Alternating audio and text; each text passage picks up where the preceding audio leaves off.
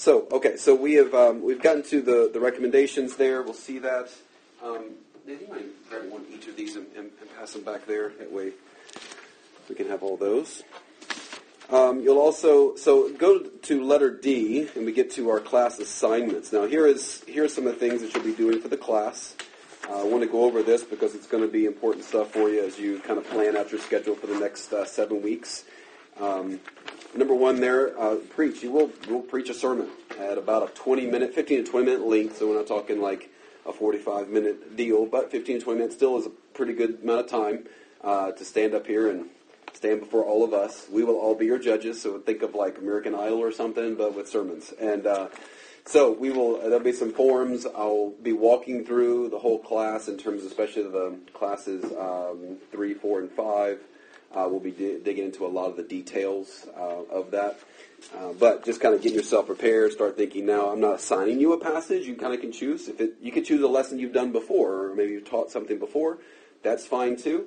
But it is going to be more on the sermon side of things. In other words, it's not going to be a dialogue or a Q&A necessarily. It's more of a lecture that you'll be given, and we'll talk about those differences in a moment. Number 2, evaluate student sermons. Each of us will be doing that. I'll give you a worksheet, and again, I know it'll be nerve-wracking for you because, you stand up here and you preach, and we're taking notes, and you're wondering, like, well, was that a bad point, or was I off?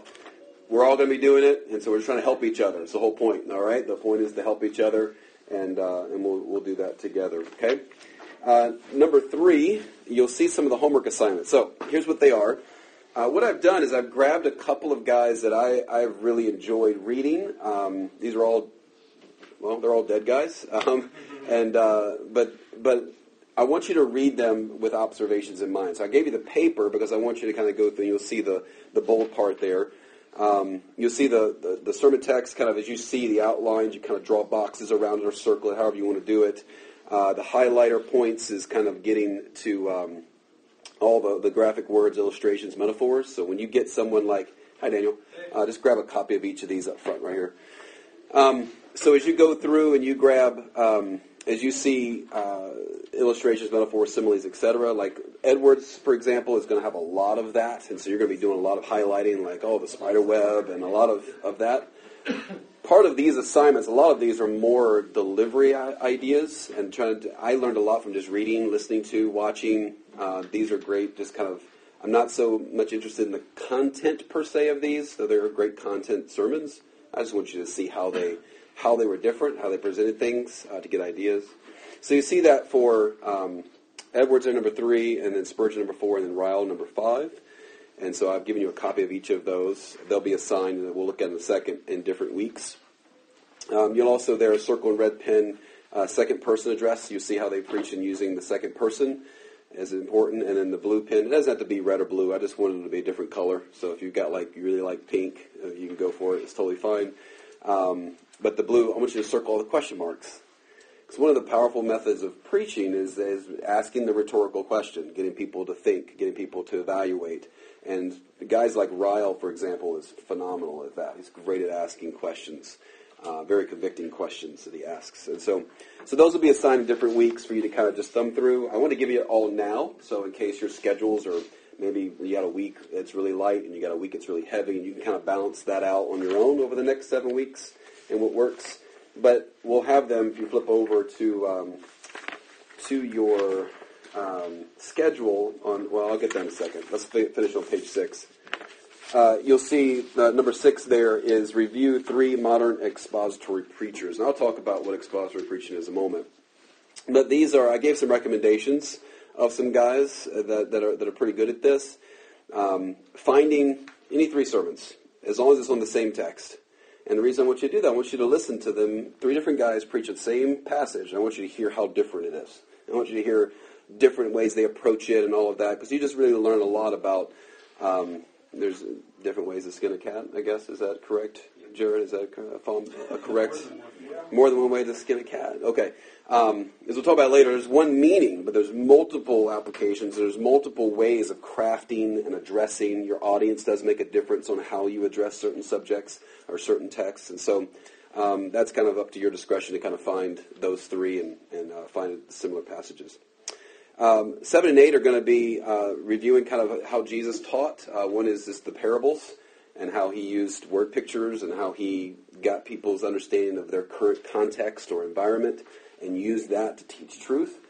And I was observing that, and then obviously Sermon on the Mount and kind of looking for the same things you did with the others. So, on page 7, now that'll give us our schedule. So on the schedule, you'll have there, you see how I've kind of broken those up. So today's class is on, I said, the conviction of Scripture. We'll kind of talk about what it is. Again, I won't be able to get through the whole thing, but I will give you all the notes online for that. Class 2 next week, we'll look at canonicity, kind of where the Bible came from. So we just have that. So these two classes will kind of roll together. We will start the class off by reviewing Jonathan Edwards. And so that is the one if you have want you to do first. And just as we come to class, just observations, that's all. Just things you saw from your time of kind of reading through that and marking it up. And then the next week will be the study of Scripture. We'll look at Spurgeon's sermon for that. The presentation in Class 4. We'll look at Ryle's. Class 5, you'll see there, will be another on presentation, and we'll look at modern preachers. And then Class 6 and 7 will be our labs. I'll be dividing you up in terms of getting that. I'll do that on the hub. I'll kind of divide up the class in half, and you'll have half of you will go in Class 6, half of you in Class 7, and then we'll give feedback after each time as well.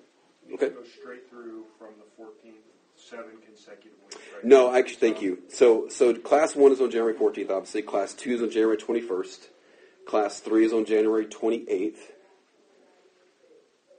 So 14, 21, 28. And then Class 4 now, we're skipping. We're going to February 11th. And then Class 5, February 18th. Class 6, February 25th. And then Class 7, March 4th. So we just skipped that one February 4th date. We won't be having it Super Bowl Sunday. A lot of people have people over. It's a good opportunity to reach out to neighbors, etc. So we want to kind of leave that opportunity open. All right? So that's the one break we'll have there. Okay? Yes? The 25th, so is the mission conference basically over in the morning? Yeah, it's pretty much all in the morning. There will be some things going on with students. Student ministries will have some missions conference things going on. And so there'll be, the Igniting Blaze will be doing some things, as well as I think the Vine will be doing some things as well, with missionaries helping out in those different ways. So, but we'll still be having classes during the time. All right. Any other questions on those materials? Well, as you read through those, have any questions? Let me know, and we can go from there. All right. It'll be fun, I promise. Okay, let me pray for us, and we'll kind of jump in for tonight. Lord, thank you for our opportunity to be together. Thank you for the opportunity to talk about your scriptures and about how to present them, teach them, apply them to people and to our own lives. I pray that you would guide us and lead us and make us better teachers of your word. In Jesus' name, amen. All right. Yes, Sorry, go for I it. didn't sign up and I came in late. That's okay. Is there a book that goes with this too? It does. It's in there. It says required reading. There's a lot of recommended readings. There's one required. Brian Chappell. Okay. There you go. We got it back in the back there. There's a copy of it right there. Christ is Preaching by Brian Chappell. And just if you didn't sign up, just sign up on the hub when you get a chance, just so I can get you in. So make sure you get all the updates, and then get you all the material and stuff too. All right. I did. Thank you. Yep. I think everybody should have a copy of everything at this point. All right. So introduction. I love it. I'm just going to read just what Piper said here. You see in your notes on page 8. He said, people are starving for the greatness of God. But most of them would not give this diagnosis of their troubled lives. The majesty of God is an unknown cure. There are far more popular prescriptions on the market, but the benefit of any remedy is brief and shallow.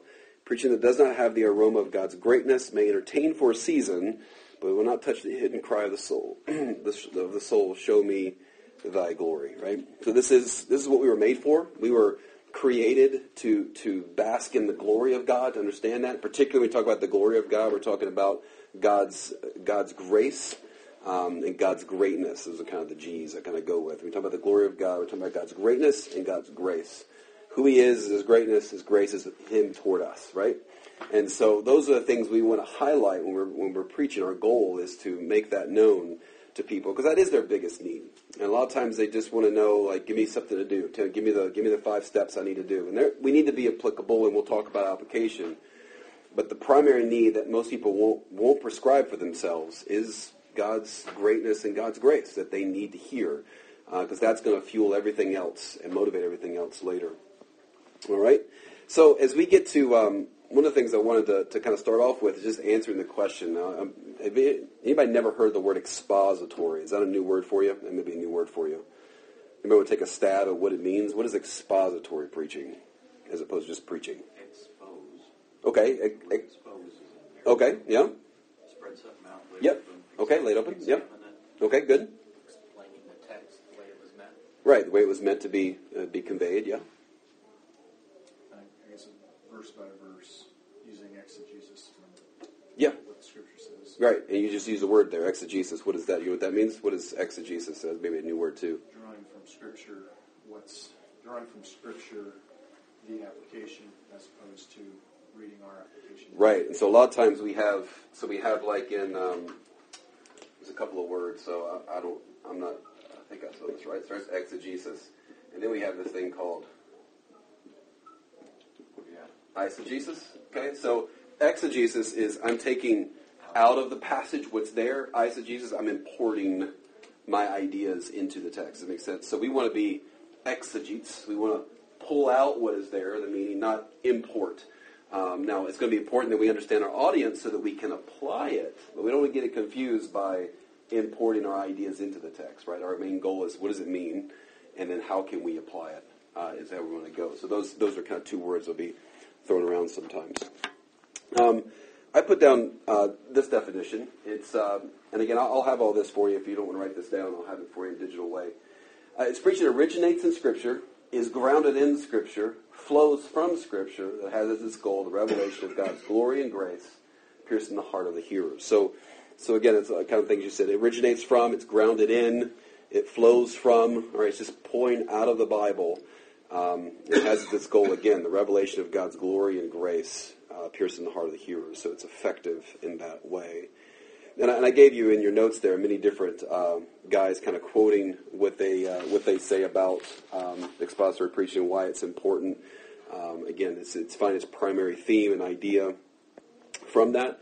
And so it's important to know that that a lot of guys will say, "Well, I exposit the text," but a lot of times that's not what happens. There's not a lot of guys expositing the text. They may read a text, and then it becomes like a springboard, right? You read the text because I need to read the Bible, and then they jump off into their own ideas about something. And so expository preaching is going, I'm going to keep my nose right here. And I'm going to stick here, I'm going to stay here. Doesn't mean I don't go somewhere else and maybe cross-reference something, right, or anything like that, or bring illustrations. We'll talk about that. But my primary objective is to keep my nose here in this area, in this book, in this passage, to explain it so that it's properly understood. Okay? Number two there, some biblical examples I kind of gave you in your packet there. Lots of different ones. I love the Ezra 7:10. Ezra had set his heart to study the law of God, to do it, and then to teach his statutes and rules, right? So he studied it, figured it out, applied it to himself, that's important, and then went and taught it to others, right? So he's implementing these lessons he's learning, and then he's teaching it to other people. Nehemiah 8 there, it talks about the people, the very last verses. They read from the book, from the law of God clearly, and they gave the sense, meaning the meaning, so that the people understood the reading. Right? That's kind of what we're talking about. We're talking about expository preaching. We're presenting it, reading it, explaining it so they understand it. It's true to say expository preaching hasn't happened if people don't understand it. Right? You can give a lot of information, but if they don't understand it, you haven't really taught them anything. Right? Next page there, some biblical exhortations here to preaching is 1 Timothy chapter 4, 2 Timothy chapter 4, are called to devote ourselves to the public reading of Scripture and then to exhort and to teach it. Right, there's kind of our flow again. We read it, explain it, exhort it, teach it to people, and you see that laid out in 2 Timothy chapter 4 as well. Number 4 there, the difference between lecture teaching, expository preaching. These are all things that are important. I'm not saying that none of these, that preaching's better or preaching is the only way to do it. There's lots of different methods of teaching. You may find yourself in formats that address all of these. When we talk about lecture, we're talking about explaining information, explaining events. A lot of times we use he, she, they. We're kind of just conveying information. A lot of times the goal is to kind of inform the mind. Teaching, on the other hand, is a lot of times a two-way dialogue. A lot of times you use call it like a Socratic method of teaching, which is kind of question and answer based. I'm giving you questions that kind of lead you to an answer, right? And we're dialoguing, we're talking back and forth. That's kind of the teaching format. We use the we, us, our kind of language. The goal is to kind of change the will. We want to have some change happen. Preaching, though, is a one-way proclamation. We use in the second person plural, right? We're going you, and we're addressing them. The goal is to change the heart. We want to get to worship. That's the goal of preaching is worship. That's what we want. We don't want just people to just get information. We don't want just to know information. We want them to worship Christ. In order to do that, as we'll talk about later, as the title of your book I gave you, is we got to be Christ-centered. We got to get to Christ. We want them to worship Him, not our ingenuity or ideas or that we're a great teacher or that was great insight. Like, we want them to get to Christ and not us. All right. Why? Number 5 there. Why expositor? Well, why is it important to kind of stick your nose in the text and kind of pull out of it and explain it? Let me give you a few reasons for that. I've got them listed there. One is going to be, we have conviction.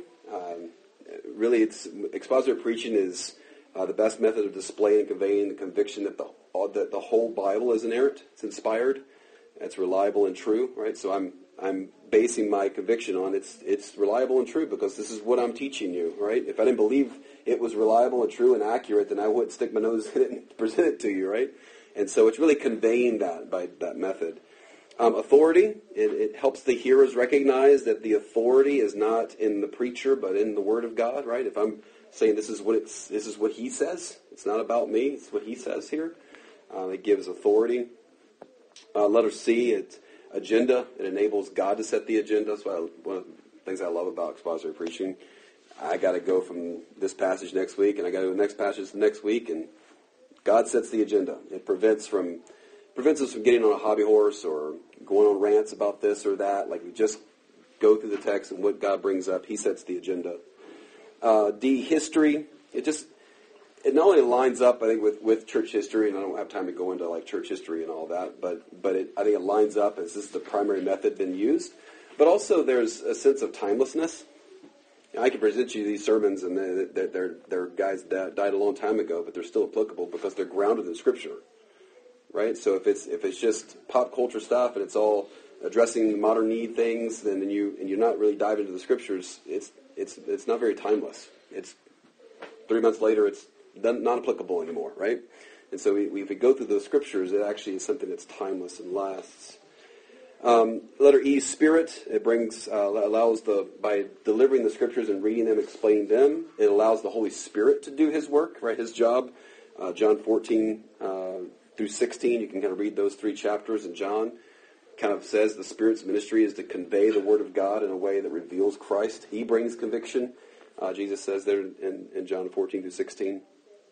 Letter F, foundation. It gives a foundation for basic Bible study methods. So if you're teaching the Scriptures, you're observing them, you're showing them, you're outlining it, you're giving the meaning. What you're doing over a consistent amount of time is you're actually, the whole analogy, you're teaching people to fish and not just giving them fish, right? So you're helping them to go back home and go, well, he did it, I can do it. Well, he can observe it, I can observe it. Right? And the more you do it, the more people begin to get a foundation of, okay, this is how you study the Bible. It's not, because a lot of times if you just, and there's nothing wrong with topical messages. Sometimes you have to have topical messages. But when it's topical, people sometimes are like, I'll never be able to do that. I have no idea where to find this or find that. But then if you just give a passage and I'm supposed to look at it and observe it and make observations and interpret it, I can start to learn to do that over a period of time by listening to somebody who's doing it. Yeah. It's interesting that you say that because I remember there was a time in my life when I would listen to John MacArthur and I'm like, what planet is this guy on? He's dry, he's boring, don't understand it. But as the Spirit of God started to open my heart, and I took a study of church history for me to understand this, and as I listen to this, it's amazing how it transformed my Christian life, listening to expository preachers. Mm-hmm. Now, John MacArthur, I'm listening to hundreds of his messages, mm-hmm. right? Yeah. It's interesting you say that, because it's kind of been a framework that has changed my thinking. Well, it changes, it starts after a while, starts changing how you approach the Bible yourself. Absolutely. If all you listen to is someone who's topical, right? They're just grabbing topics and they're going through. That could be helpful, to you and to your life, but in terms of like laying a foundation for you on how to go find that and do that is not really helpful. But if you're teaching someone through expository preaching, like you're showing them verse by verse, they can go back and begin to build that habit. Now they can approach the scriptures. They can grow to a greater depth. Again, teach them to fish rather than just giving them fish. Letter G there, accountability. Again, prevents the preacher from importing ideas into the Bible. The danger of topical is just ripping verses out of context. It can get really bad. I mean, guys can rip verses and just kind of, because it's one verse in the Bible and they can read it. And most people, unfortunately, many Christians can just hear a verse read by somebody and be like, no, he read the Bible, so I mean, it must be true.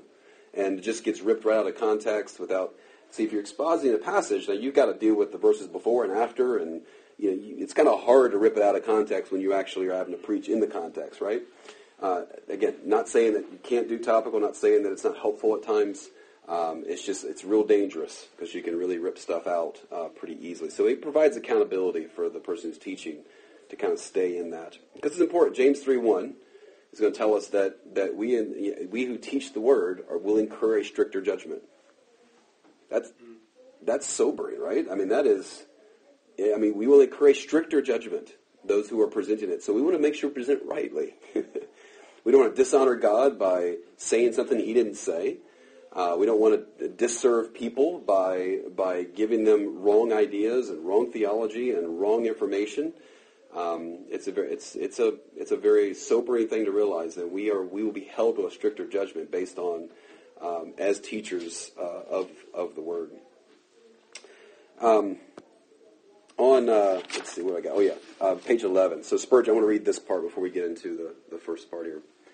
Spurgeon said this: "There seems to me to have been twice as much done in some ages in defending the Bible as in expounding it.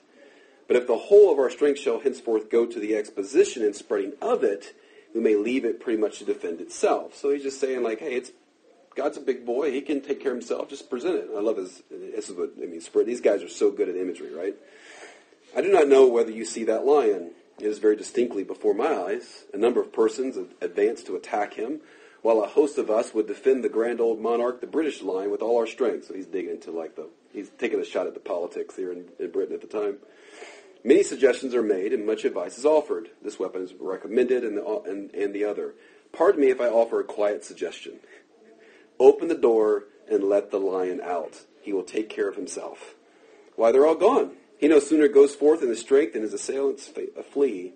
The way to meet the infidelity is to spread the Bible. The answer to every objection against the Bible is the Bible." And that's what he's saying. So just open up, just let the lion out. Just let him go. I mean, God is big enough to take care of himself and can do his work. That's the amazing thing. I mean, it's humbling to preach and teach Scripture and realize there is a multitude of people with all kinds of life situations going on, people in all kinds of spiritual states, some not saved, some maturing, growing, some sliding back. I mean, it's impossible to stand before people and actually think that you're going to meet every need and fix every problem and address it's impossible. But the beautiful thing about the Scriptures is that God can do that, but you got to let him speak, right? So if you're just going to get up there and expound your ideas and throw your ideas out there, there's no power behind that. You're still caging the lion up. You got to let him go. So I love that analogy that he gives us there. All right. So, any questions thus far? All right. Fly over this one. All right. The conviction of we have an hour. Conviction of Scripture. All right. Conviction.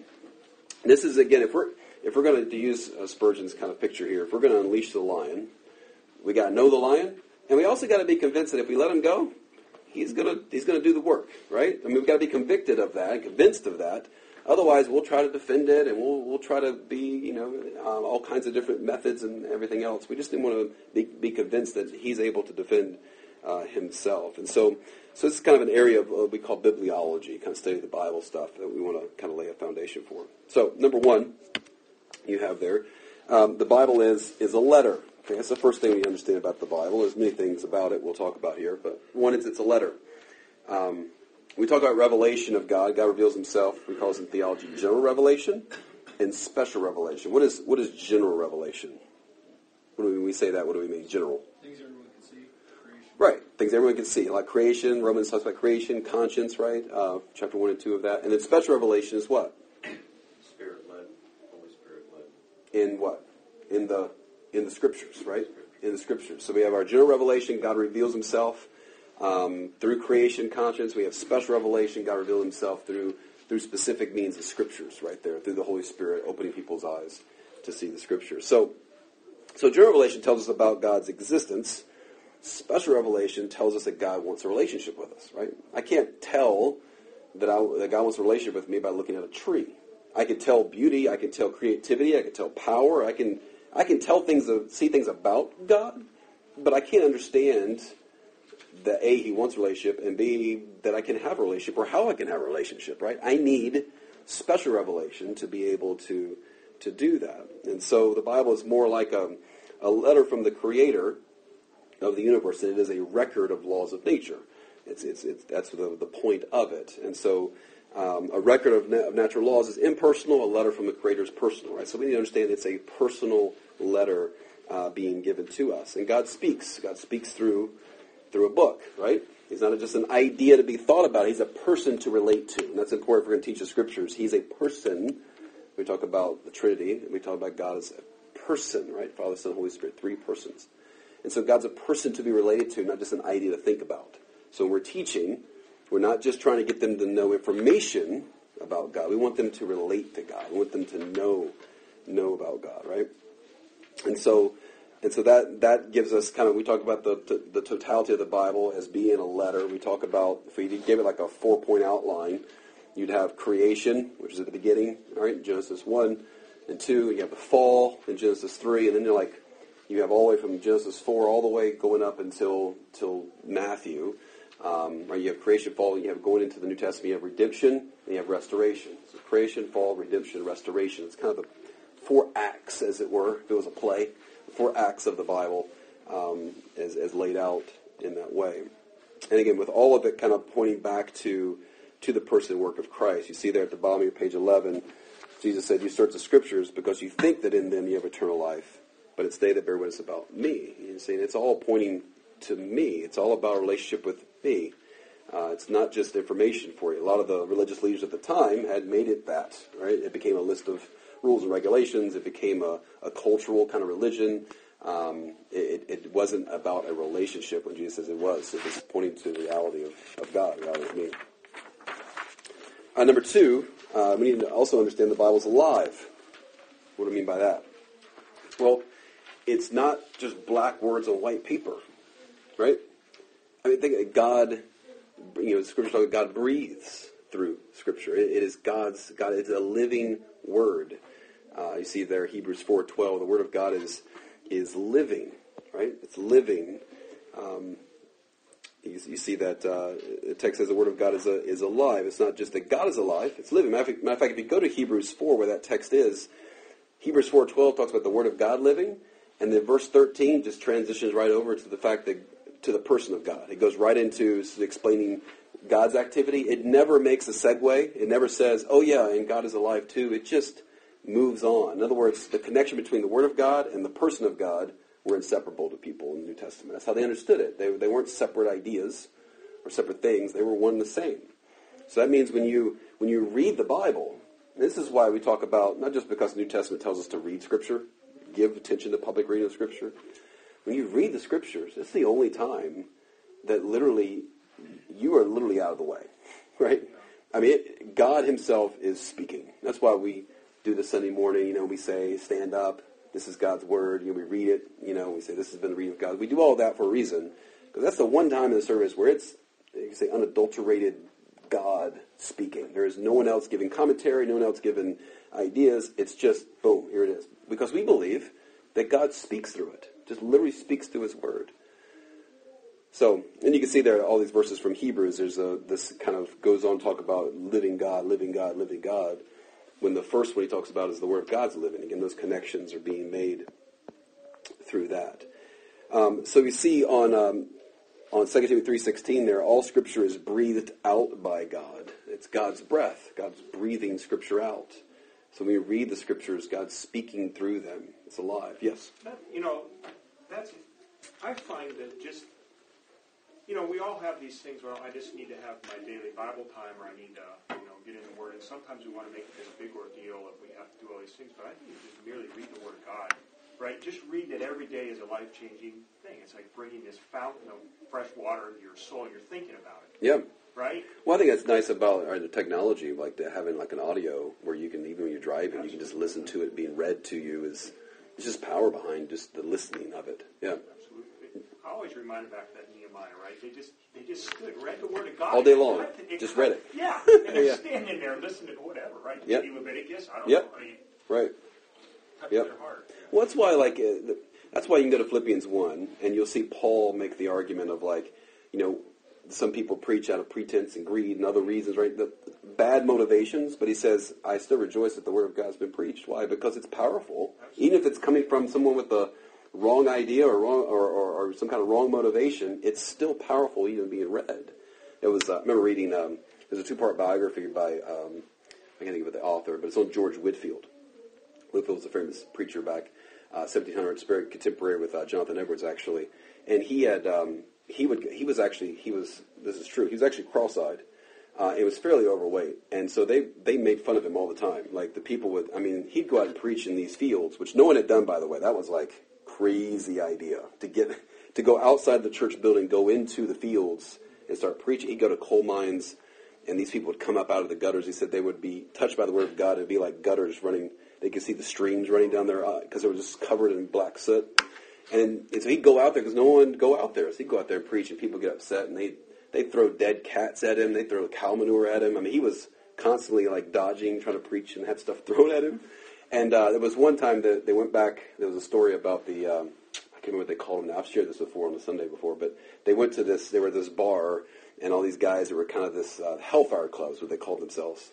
And they got there, and they're all mocking Whitefield, and this is how they had fun. They're like, have a few drinks, and they would just mock Whitefield. And one of them got up there, and because they printed the sermons out like this, and he got up there and started reading it, kind of mocking. He crossed his eyes, and he's, reading Whitefield's sermon. About halfway through, he stops. And he puts his head down. He goes back and sits down. And everyone's like, "What are you doing?" It's like, and the guy ends up getting saved. He got saved by mockingly preaching Whitefield's sermon. Because he was preaching Scripture, right? I mean, it's just powerful. Even in the mockery of it, right? And so that's why we believe it's alive. So that's why we have to believe that if we're gonna present it to others. Let's see, on page 13 there of your notes, we'll look at another. Actually, the Bible is necessary. Now, necessary. It's necessary what? It's necessary to know the gospel, right? It's necessary to, if we're going to grow spiritually, it's necessary that we have it. If we're going to know what God wants from us, God's will, then we need to have it. We need to read it and know it and teach it. It's required, as you see Romans 10 there, without the Word of God, without the preaching of the Word of God, the Word of God itself, people will never know Christ, right? That's general revelation is not sufficient enough to save people from their sins. They need to hear about God. They need to hear about Christ. They need to hear about salvation. And so it's important that we understand that. So you get to Luke 16, you see Jesus making those, even miracles themselves weren't sufficient. Even a guy came back from the dead. That story it says there, hey, you send people back to my brother. I don't want him to be here. He goes, well, he's got Moses and the prophets. He's got the scriptures.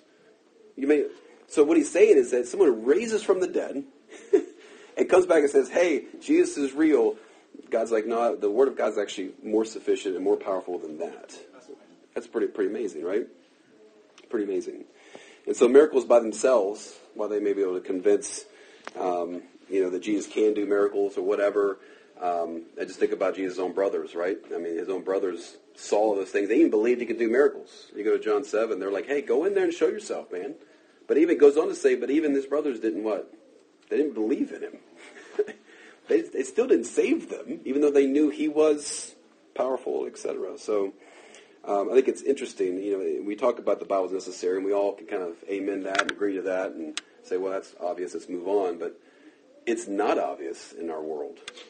It's not even obvious in the church anymore. I mean, if you go to iTunes, go to top podcasts, go to Christian bookstores, see top sellers of Christian books, and you'll find a whole host of very few of them would be guys that are actually expositing the scriptures and explaining them. A lot of them, have ideas or importing verses here or there, and they may have some, and I'm not saying it's all bad, but it's very few are actually standing and presenting the Word of God as it is, as necessary in that way. And so it is important for us to continue to embrace that as men and continue to move forward in that way.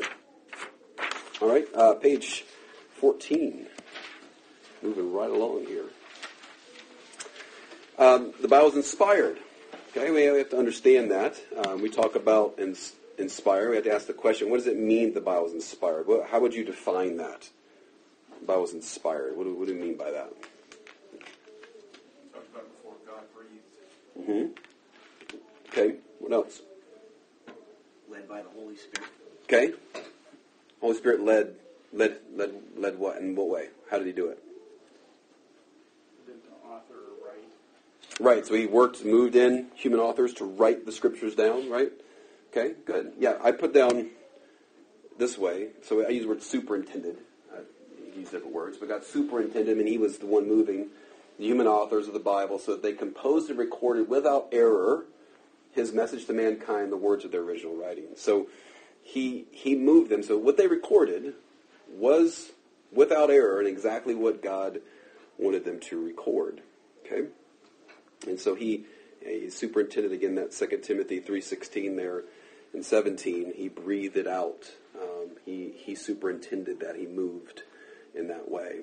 And so when we talk about inspiration, it doesn't mean that the Bible just simply contains God's revelation. It does not mean that gems of revealed truth are hidden somewhere in there if you kind of mine enough to find them. It doesn't mean that men wrote God's truth and then God kind of went along and kind of, edited it or approved it or whatever. It means that God literally wrote it, but he wrote it through men. And so one of the things we'll use when we talk about Scripture is this. We use this language. Oh, I don't have it up there. I thought I did. I don't. I'll write it up for you. So we have that previous slide. So I can... Oh yeah, I'll put it back up. Sure. There we go. So,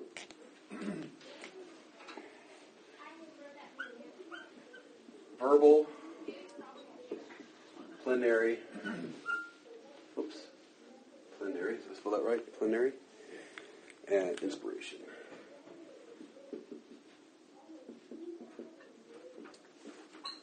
So we call verbal, plenary, inspiration.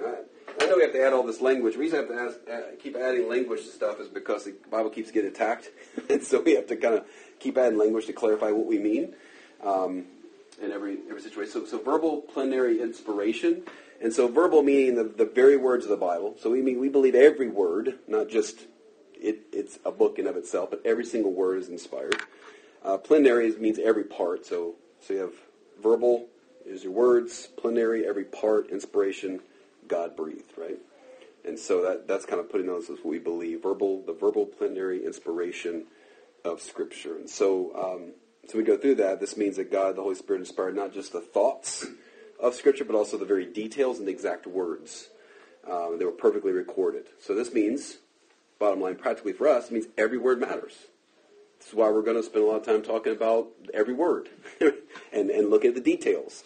And why we're going to be have our nose in the text and continue to look at passages and really take them apart, because every word matters. If we didn't believe this, then every word wouldn't matter, and we could just kind of just give general ideas, right? And so that's when we talk about teaching and preaching Scripture in this way. This is why the method we're going to use is driven by our theology, our belief in the Scriptures that every word does matter. So in your passage, you see like Matthew 5:18 there in your packet. Jesus talks about not an iota or a dot, right, will pass. The iota was the smallest letter in the Greek alphabet. There were over 66,000 of them in the Greek. The Old Testament written in Hebrew, right? New Testament written in Greek. Old Testament had a Greek translation of it called the Septuagint, or sometimes you'll see it called LXX. And that version of it had 66,000 of those that Jesus would have been quoting from. So he said, not a single one of those. All those meant something. He talks about the dot is probably the little tiny. A lot of times Hebrew will have. I'm not good at Hebrew. It's math now. We're not into that. My first. Yeah, it's like. But a lot of times you'll have dots over top. that'll kind of indicate different things about the language. Me and Hebrew didn't get along. I didn't like Hebrew. Greek was great. Hebrew was, I almost quit over Hebrew, but I made it. No, but the little dots indicate a change, and the whole word can be different based on where a dot is, right? So that's how what Jesus is saying. Every little dot it all means something. It's all important to that. Okay, and we see that even that John 21 phrase. This when he's talking to Peter, and if it's my will that he remains until I come. What is that to you? You follow me, right? And so the saying spread abroad among the brothers, the disciple was not to die. Yet Jesus did not say to him he was not to die, but if it's my will that he remains until I come, what is that to you? So he just repeated exactly what he said before. And he said, no, that's not what he meant. He meant exactly what he said, and we go back and say it again. Right? So, it's, again, every little detail was important to them in that way. Okay. How did God bring about inspiration of Scripture? So he brought it back through the Holy Spirit, through human authors in written form. Okay, it's in a written form. 2 Peter 1 talks about how that happened. It talks about there in 2 Peter 1 about how important the Word of God is to even more so than firsthand experience. That whole passage talks about Peter saying, hey, I saw Jesus transfigured, right? But what's more trustworthy is the written Word of God is actually more trustworthy than the experience that I saw up on that Mount of Transfiguration. And so he's speaking of when he talks about that graphe, the word there, the prophecies, is the Old Testament word is more sure than seeing Jesus' face. Letter C there, what role, on page 15, what role do human authors play in inspiration? And so God moved through human agents to create the written word. So he moved through them. Your passage there, packet gives you 2 Peter 1, 20 through 21. It says, men spoke from God as they were carried along by the Holy Spirit. I love that imagery. It's the word for wind in the sails of a ship. They were carried along. And I feel inspired now by the music next door. We need thicker walls, right here. And so anyway, so they were moved along. Right? So the Holy Spirit was like just kind of breathing them, moving them along in that process, so that they wrote down exactly what God wanted them to write. And so it wasn't again, we were carried along like a ship would have been. And so we're saying that God's word was not necessarily just dictated, right? Not necessarily just God said, here's what I want you to say, write it. There are portions of Scripture like that where God said, write this, and they wrote it. But a lot of it was God using, which is interesting for us. We think about our situation as preachers, teachers of Scripture, is that God used their personalities, He used their background, He used their situations in life in such a way that what they wrote, when they wrote exactly what God wanted them to write, yet God used their lives through that. It's really interesting. Matter of fact, I'll take this one. It was B.B. Warfield was his name. Warfield was one of the guys that fought for the Scriptures in the early 20th century. It was one of the Ivy schools now. I can't think of it in Princeton where he was at. But anyway, he wrote this. Sorry, my handwriting is awful. Concurrence is the idea that he talked about. He kind of coined that phrase, which is the idea of having God, and it's not that man and God were cooperating to write the Scriptures as if they were like tag teaming it. It was that God was allowing the men to write, and at the same time they were writing exactly what He wanted them to write. So He was using them and their personalities, and they both were happening at the same time. And so it was not God and man collaborating. Man wasn't writing a draft and God coming in and making revisions. It was the Holy Spirit moving through human agents to create the written Word of God exactly how He wanted to write it. So that's important. So when you go to teach, man, that means that God's going to use your story, your situation, your background, some of the things, maybe some of the wounds and pains you've experienced, suffering you've gone through, losses that you've had. God will use all of that to help convey to people the Word of God so that they can understand it. I think that's really fascinating. It's what He did when the Bible was written itself. Let's see, page 16. Page 16, the Bible is authoritative. This goes along with inspiration, but we have to believe this. Well, let's see. Where am I at here? There we go. So it's authoritative, and what we mean by that is that basically to disobey or disbelieve any part of Scripture is to disobey or disbelieve God. Okay, that's what we mean by it's authoritative. Those two things go together. That the Word of God has in itself its authority. It's written by God. It's from God. And so if we disobey or disbelieve it, we're disobeying or disbelieving God Himself. And so we don't stand above it, right? The Bible, it stands over us, right? We're underneath the Scriptures. When we preach, we're submitted underneath it. Our goal is to present it because it in and of itself is authoritative. And so every word, again, carries weight of the binding authority of its original, its ultimate author in that way. Number 6, I got the number wrong up there, but number 6, the Bible is inerrant. This is, again, the idea that it's completely true and without error. And I'm going to keep making this statement in the original writings, and we'll talk about that in a moment, why that's important. Original writings, we have to come to kind of grips with the idea that Scripture...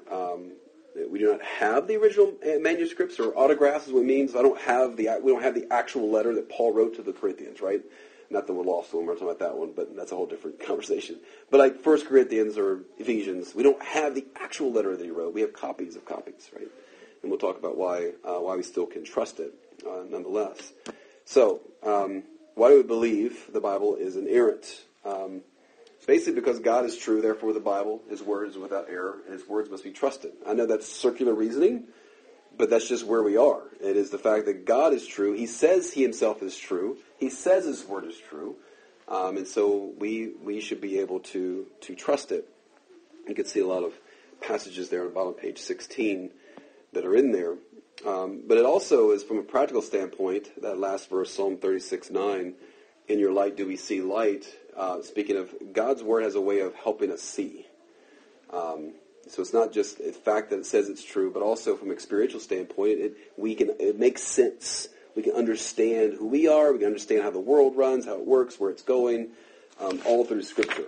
And so you see the quote on top of page 17. Lewis said this, is I believe in Christianity as I believe that the sun has risen. Not only because I see it, but because by it I see everything else. Right? It helps me see everything else out there, and so that's important. So we talk about, sorry, my outline up there on the screen is way off. Not number 29, letter B. What is the, really close, right? Really close. What is the big deal about embracing inerrancy? The big deal about that? Well, a few things. You see them written there. One is, as we said before, the character of God is flawed without it. If we don't believe in inspiration, we have a problem with God here. God says He's true, says His Word is true, and if that's not right, we have a real problem with God. Either A, He spoke falsely, or B, He didn't have the power to prevent it from being false. Either way, we got a real problem on our hands, right? Number 2, our trust in God is weakened without it. God has given us this where He talks about to protect us. It's not so as much it is for God as it is for us. It's protect us from errors, protect us from going the wrong way. And so they're helped to prevent us from not erring as well. I think I skipped one for you, didn't I? Anyway, I said number 2, our trust in God is weakened without it. So we can't really trust anything He says if He's not completely without error. Number 3, God's love toward us is impossible without it. As we said, it's there to prevent us. It's loving to us that He gave us a word that's inerrant. He's trying to protect us. And then number 4, the consequence ultimately without inerrancy is that God Himself is made up without it. Someone once said that God made man in His image, and today man's just returning the favor. Right? We're making God in our own image. So if we don't have an inerrant word, a word without error, then we're just making God up at this point, right? And so that again has all kinds of repercussions of why that is dangerous. And so on letter C, see there. What about all the errors in the Bible? I always love that. You ever get that question? Someone asks you that. What do you say when someone comes to you and says, "What about all the Bible's just full of errors?" What do you say? Show me. Yeah, that's what I said. What errors? Show me. Where are they? And usually the answer is, "Oh, well, I just heard that there were errors." I haven't actually read them. Is usually the response to that. And just realize there's no new problems. That's another thing I love about church history. There's nothing new under the sun. I mean, Solomon said that in Ecclesiastes. No one's going to find something that's like, oh, I found this new unique error that no one's ever seen before. There's no new arguments in that way. That doesn't mean there's not difficult passages. If you preach and teach Scripture long enough, you're going to find some very difficult passages. You're going to find a lot of questions you're going to have to ask and wonder, like, what in the world is going on, or what's the meaning behind this? A lot of times you speak of difficulty. I love how you see that in 2 Peter 3:15 through 16. This is Peter speaking. Our beloved brother Paul also wrote to you according to the wisdom given him, and there are some things in them that are hard to understand.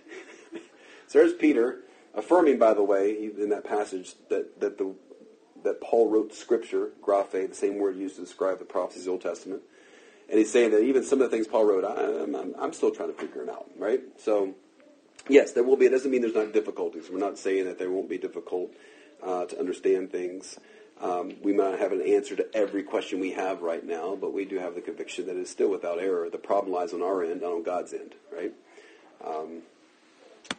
Letter D, what about the loose and free quotations in the Bible? This is, sometimes you read the New Testament, if you notice this, you read the New Testament, they're quoting the Old Testament, and you go back and read the Old Testament verse, and you're like, that's not exactly the same. You ever seen that before? It's not like an exact replicated from the Old Testament to the New. And I think it's important to know that when we talk about that, you remember that the method by which one person quotes the words of another person is a procedure that in large part varies from culture to culture. So we think quotation marks give the exact quote, unquote, right? There was no such thing in the Greek language. They didn't have quote and unquote. The idea in that culture was to give the gist of what was said by the person to carry it on. So they were still quoting the way that culture would have quoted it back then. And so sometimes also understand that a lot of times New Testament writers, and this will be helpful for us later when we talk about this, translations and stuff. But when the New Testament writers were quoting from the Old Testament, a lot of times they weren't quoting from the Hebrew, which is the original. They were quoting from the Greek version, which was a translation. It was a translation. Most of the New Testament apostles, even Jesus, would have probably quoted from the Greek version. Jesus trusted translations. We can trust translations. We don't have the original. Because you don't have Greek or Hebrew in your hand, doesn't mean you can't fully understand the Scriptures. Doesn't mean you can't fully teach it and be adequate in that way. All right? Can you say a little bit more about that? Sure. Go ahead. Just because a lot of the New Testament writers are Hebrews. Yep. Why are we using the Greek version? Because that's would have been used by and large they were still most commoners, right? The apostles, for example, were they used Koine Greek, which was a very common Greek language. It wasn't of the scholars per se. So, like, if you read the Greek language in the Gospel of Mark, it's really simple. I mean, you kind of pick that up. You read the English version of Mark, you kind of read, that's a little different than John or Matthew. It's really simple. But the original language is like that. It's a real simple language. You read the book of Hebrews, you're like, man, that original Greek language is really hard to read because it's really high class, like scholarly kind of person who wrote it. They were just different individuals. But a lot of the guys who wrote the New Testament were not scholars. I mean, Paul was, but a lot of the others were not in that way. But what most people would have used, or they're writing to give to churches to read, what were they reading? Well, a lot of them were reading Greek or understood Greek. So, and so that's what they would have used, even though they're quoting from it. They're still quoting, because that's what they would have had, would have been the Septuagint or LXX copy of that. There would have been Hebrew translations, would still been maybe in the synagogues, like that one copy there. But by and large, people still used the Greek version of that Old Testament. And so that helps a little bit with the quotations and things that happen with that. The grammar, this a lot of times people get, if you go to the original languages, you'll find that it's not necessarily an English grammar textbook. Obviously, it's not, but the grammar's not always perfect. That doesn't mean it's erroneous. Actually, it's actually written in a very, very purposeful way. So it doesn't mean the Bible isn't inerrant. It means that God used the writer's own education to record Scripture. Also keep in mind that a statement can be ungrammatical, but it's still entirely true. I think ungrammatical is even a word. See? That's the whole point. But you'll find that. So you'll find, like, a lot of times the writers, like, I love the Hebrews 13:5 is a great example of this. You'll find where it says that he will never leave you or forsake you.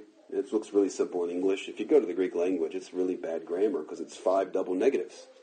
And English teachers would get all upset at that, right? But it's like, I will never, never, never, never leave you or forsake you, right? So I mean, it's a lot of language there. It was written for a purpose. And a lot of times in the Greek, you don't have the same rules we do in English. You can structure a sentence however you want it. So a lot of times in the Greek, you would actually move your primary point or your main word to the very front, so it doesn't read well. So if you put there on page 19, Jude 1. So Jude 1 has. It says, Jude, a servant of Jesus Christ and brother of James, to those who are called, beloved in God the Father, kept for Jesus Christ.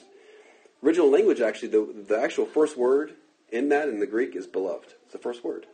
So it actually reads, beloved, to those in God, kept for Jesus Christ, who are called. That's how it starts. Well, why does it start with beloved? Well, if you read the whole letter, they needed to know they were loved by God. And that was the theme, because he starts it with that, he ends it with that. The end of Jude talks about being kept in the love of God. And so he starts it off that way because that's what he wants to convey as his main point. They can do that. In Greek, you can move the words around. It makes it really hard to translate it because you're trying to figure out where's the main verb and what's going on here. But that's how they could do that back then. Another one is the scientific and historical data that you'll come across. Sometimes people will question those ideas. Where am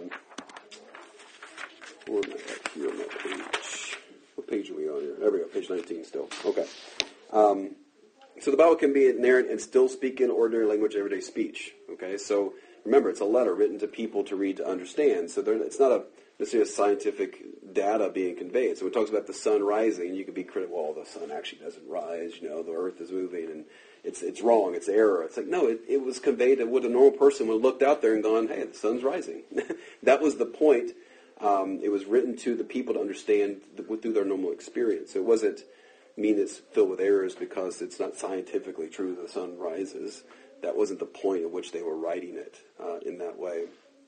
They used popular language rather than technical terminology, figures of speech, summary language. A lot of times you'll have, 8,000 died in the battle. Well, was it actually 8,000? Well, it could have been 8,001. It could have been. Did we think someone had to count every dead body? No, they were given a summary, right? We do that today. And we talk about. We can use all kinds of different language. I can say the library is 1.5 miles from my house. The library is close. The library is 1.43 miles away. I mean, all those are true. They're all true statements. One is just really, I'm not going to usually tell people I'm 1.43 miles away from the library. I'm going to tell them, I'm just about 1.5 miles away. That's a normal language, right? So the Bible sometimes will use that. But the Bible also sometimes will give very specific things, and we know that. When Peter caught fish on the shoreline, he caught 153. We realized he probably counted every single one of those fish and counted every single one of them. They were important to him to know that's exactly how many fish he caught in John 21. It's just important to understand it's used in everyday language. Doesn't mean it's erroneous. It's just used to convey everyday language for people because it's a letter written to them. It's still accurate in that way.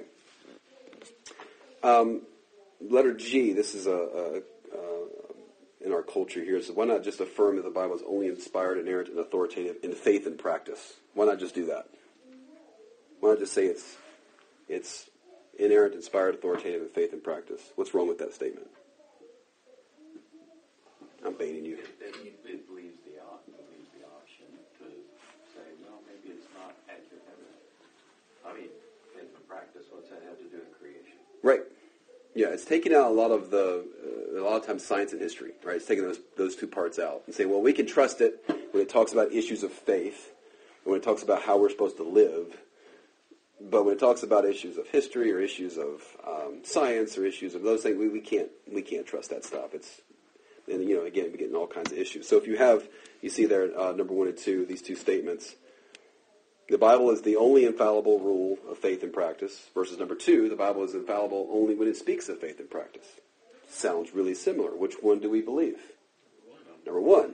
But it sounds very similar. This is how, matter of fact, though, even the word infallible, or even like we use the word inerrancy in that way, the infallible word is a little hesitant to use that because even the word infallible actually changed back in the 1960s. It started shifting. It used to mean the infallible and inerrancy used to be the same thing, and then they started to shift, and the infallible word started to be okay. Well, the Bible's it's good for faith and practice, but not for other things.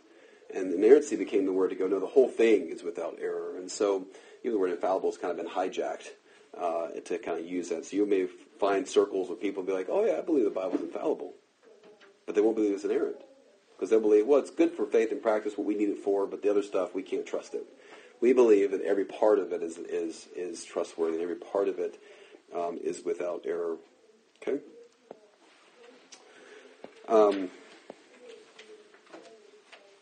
Let's see, let's go to letter H.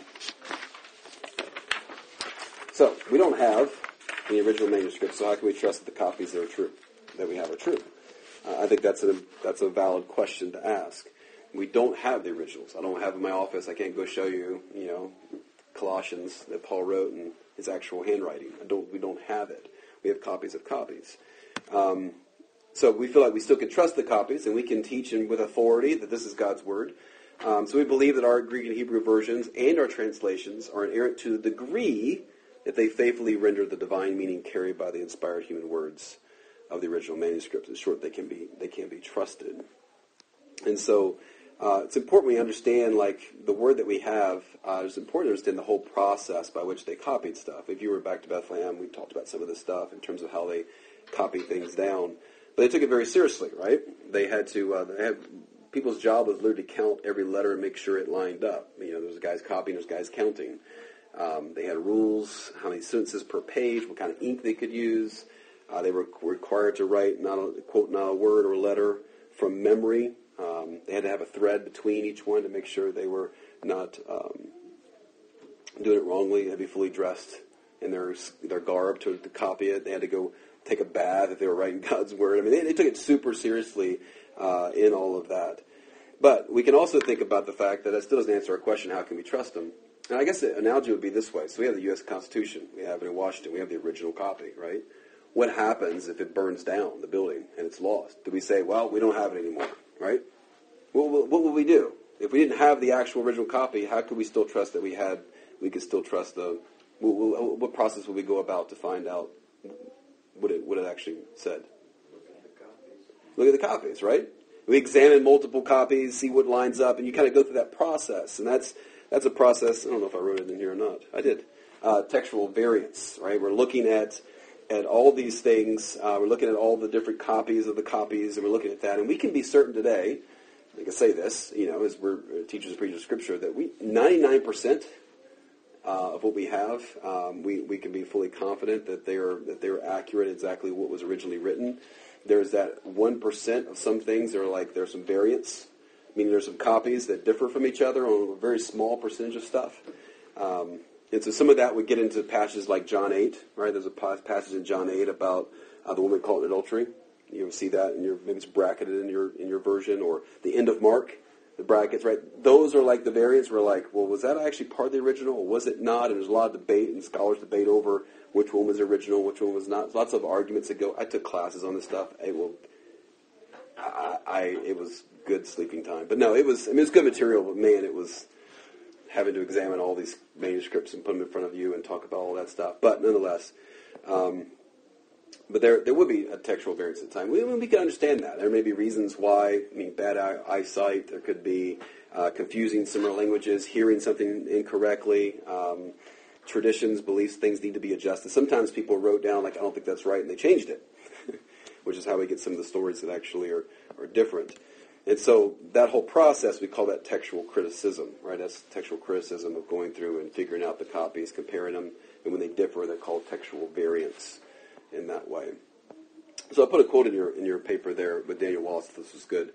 He said, New Testament scholars face an embarrassment of riches compared to the data the classic Greek and Latin scholars have to contend with. The average classical author's literary remains number no more than 20 copies. We have more than 1,000 times the manuscript data for the New Testament than we do for the average Greco-Roman author. Not only this, but the manuscripts of the average classical author are no earlier than 500 years after the time he wrote. For the New Testament, we're waiting mere decades for surviving copies of it. And so there's like this chart here. Sorry for it's a little fuzzy there. But kind of some of the idea of the manuscripts. You can see the copies. You can see the earliest copies there. You can see the time span in years between the original and copies of it. I mean, look at the New Testament. We're 25 to 50 years after the originals, there was copies being made. Number of manuscripts, and look at that number of manuscripts, 24,000 of them compared to the rest. Just to kind of make a comparison, if you give you another chart here, look at some of these. You go down to the kind of eyes, go down to the very bottom. You'll see the Iliad there. You'll see 643 copies, 95% accuracy.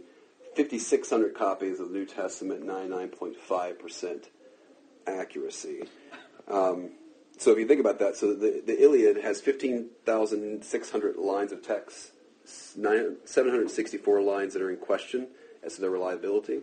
The New Testament has 20,000 lines of text, only 40 that are questioned, some variation that they're having to kind of have that over. It means less than 1/2% variation just in the copies. Less than 1/2% variation in any copies. And those variances are very, very small in that way. I mean, you compare all that to the fact that we have 6 times more copies of the New Testament than we do of the Iliad is pretty impressive as well.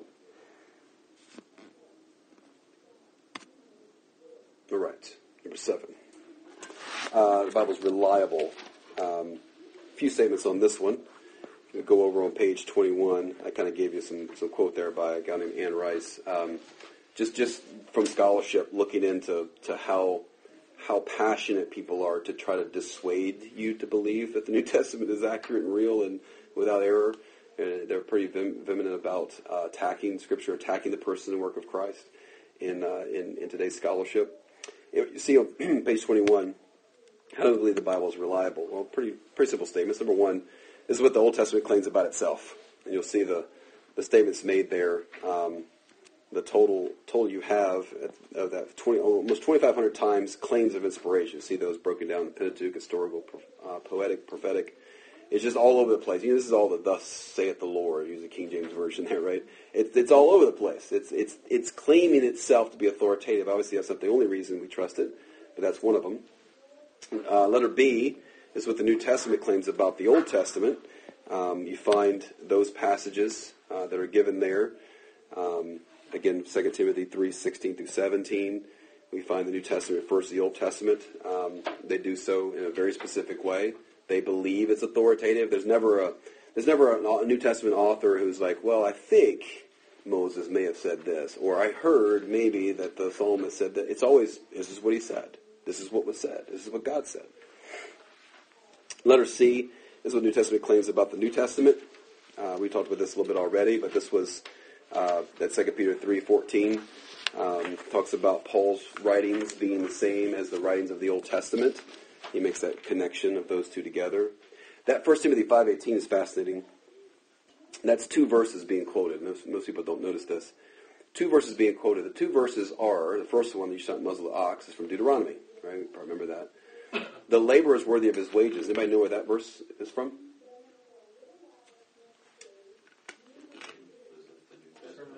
Luke 10. It's from Luke 10. So it's quoting, it's Jesus quoting. So I love how it says, the Scripture says, Deuteronomy, and Jesus' statements in Luke. Like he doesn't separate them out and be like the Scripture says, and then Jesus said. It's like, no, these are both, Deuteronomy and Luke are both Scripture. I mean, there was never any doubt in and of itself and what it claimed. Letter D is what Jesus claimed about the Bible.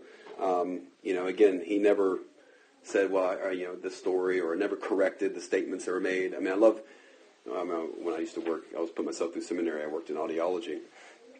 And I was always around these guys, and they were always trying to, debunk the Bible in every way. And they always loved to go for Jonah, right? That was always our favorite one. It's like, yeah, right. Guy swallowed by a fish, spit up. And it's like, you know what? Jesus actually specifically chose to talk about that story. I mean, he brought that story up. Out of all the stories, in the Old Testament, you could think, well, maybe that was figurative or whatever. It's like Jesus thought it was real. I mean, he actually brought it up as something he would quote from himself. He never doubted any part of it. Any matter of controversy Jesus would have when the Pharisees someone, he would always argue back with Scripture. He went back to the Word of God. And so he always is what he claims to be. Page 23, we have there, letter E. The Bible is understood to be history. I mentioned this last Sunday in the sermon. We talked about this. I mean, the Bible doesn't begin with once upon a time or in a galaxy far, far away. right? It starts off, I love Matthew, starts off with a list of names, genealogy. Luke starts off with inasmuch as, and he goes through all these guys and history, and it's a historical document. It was written with that purpose in mind. It wasn't written to be a fantasy. One archaeologist noted that in the Gospel of Luke and Acts, both written by Luke, that 44 people are mentioned. There's 44 people not mentioned anywhere else in the Bible, so it's unique individuals that are historically backed up as real people. So it's 44 people that Luke references in Luke and Acts that are not anywhere else in Scripture, that history backs up that those people actually did exist at those times and everything else. He said that Luke references 32 countries, 54 cities, and 9 islands without making a single mistake. They were all there. They were all real, and we know from multiple other documents as well.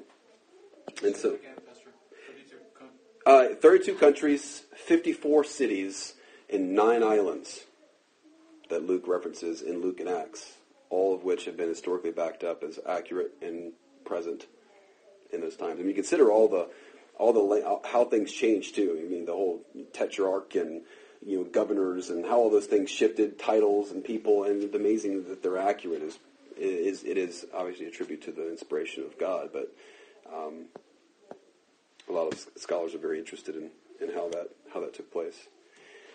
Letter F, the Bible was written during the eyewitness's life, and we talked about this earlier. I mean, it was, I mentioned this back at Easter. I always think that's a prominent part about the resurrection. I mean, they wrote about that Jesus rose again when people were alive that were there.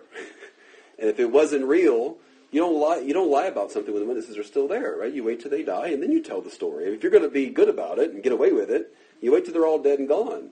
They were right, and they're saying, like Paul would say in Romans, you're like, hey, go, he appeared to 500 people. Go talk to them. They're up the street. I mean, just go ask them. They saw it.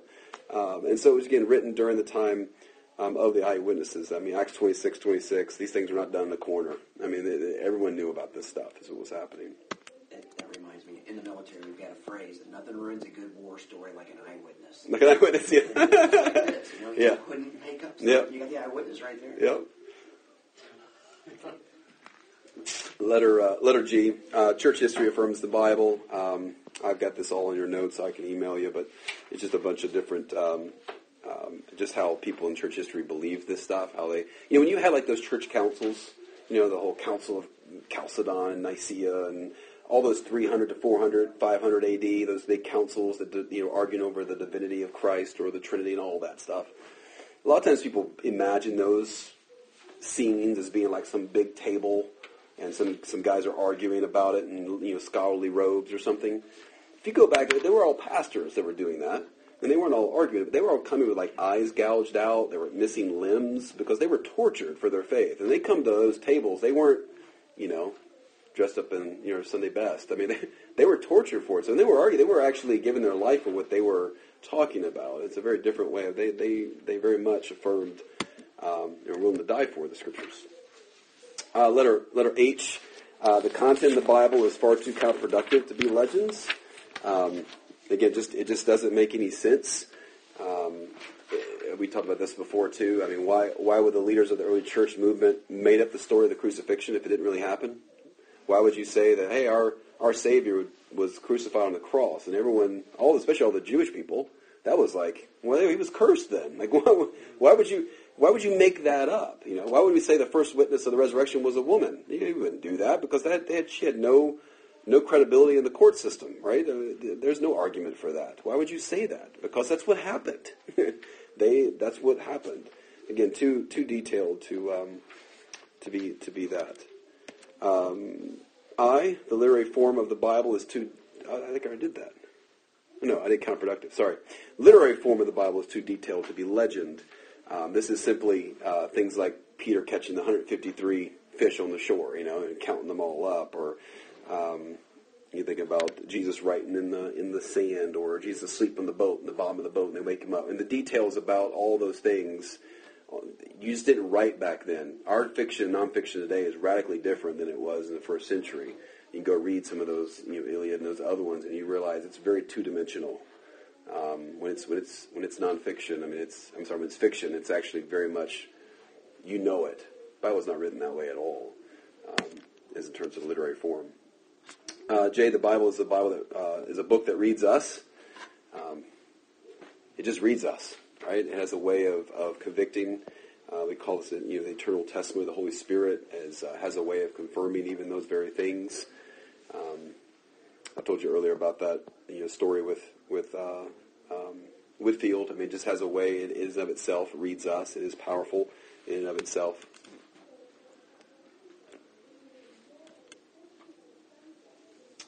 I'm going to move on from that. Doot. Okay. This is also on the same point, by the way. So the testimony of the Spirit is the work of the Spirit to give us new life, right? The Spirit God gives us regeneration. He opens our eyes to see its illumination of the actual inspired Scripture, that's inspiration. This is all what the Spirit is doing in terms of how the Bible actually is going to be one that actually reads us, because that's what the Spirit of God is doing in that way. Letter K, the Bible was written over a 1,500-year span and yet consistent, right? This is the 40 authors, different professions, walks of life, locations, multiple continents, Asia, Africa, Europe, all writing and still all very consistent over that period of time.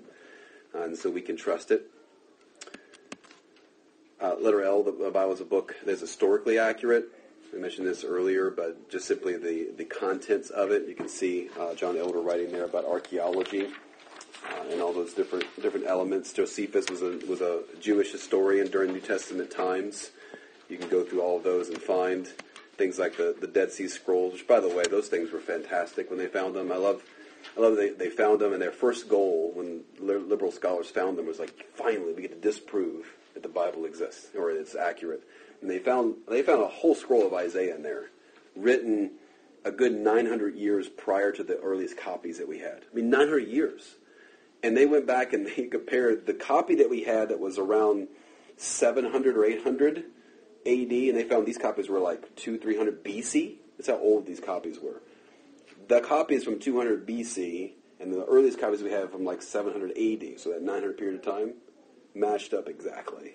The copies did, and they're like, frustrated the whole process. So even the discovery, that's kind of what the cave that they got them in, was a great find, even just to kind of reinforce the idea of how it that's the Isaiah scroll part of it right there, just reaffirming the reliability of Scripture for us.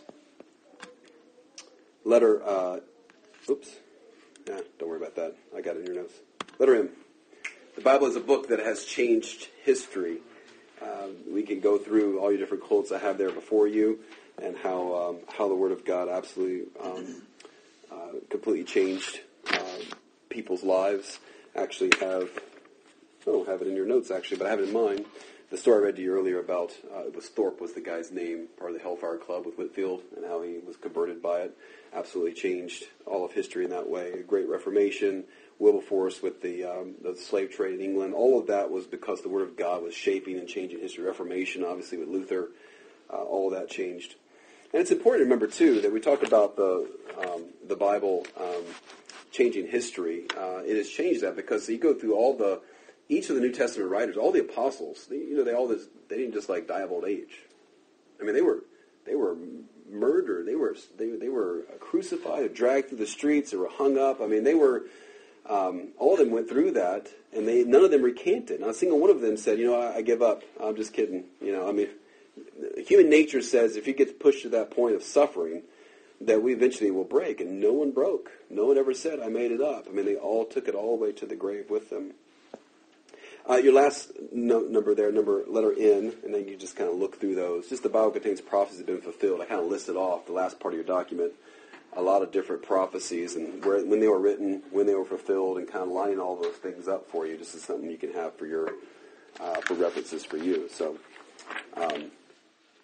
yeah, there we go. I made it. I know I gave you a lot there, but see, I did it. Thank you. Any final questions for that? I just kind of wanted to give you a little bit of this. Was just kind of to go after just our conviction that if we're going to teach it and preach it, that we need to be convinced of it. Know where, next week we'll talk about where it came from and kind of the copies that we have. We'll talk a little bit about translations. We'll talk about some of those things. And then we'll get into kind of nitty gritty. We'll get into we call the the science and the art of preaching and teaching.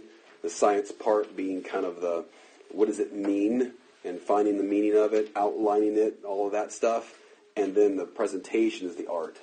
Like how do we most effectively communicate it in that way? And so we'll kind of go through all those means together. All right? Sort of together.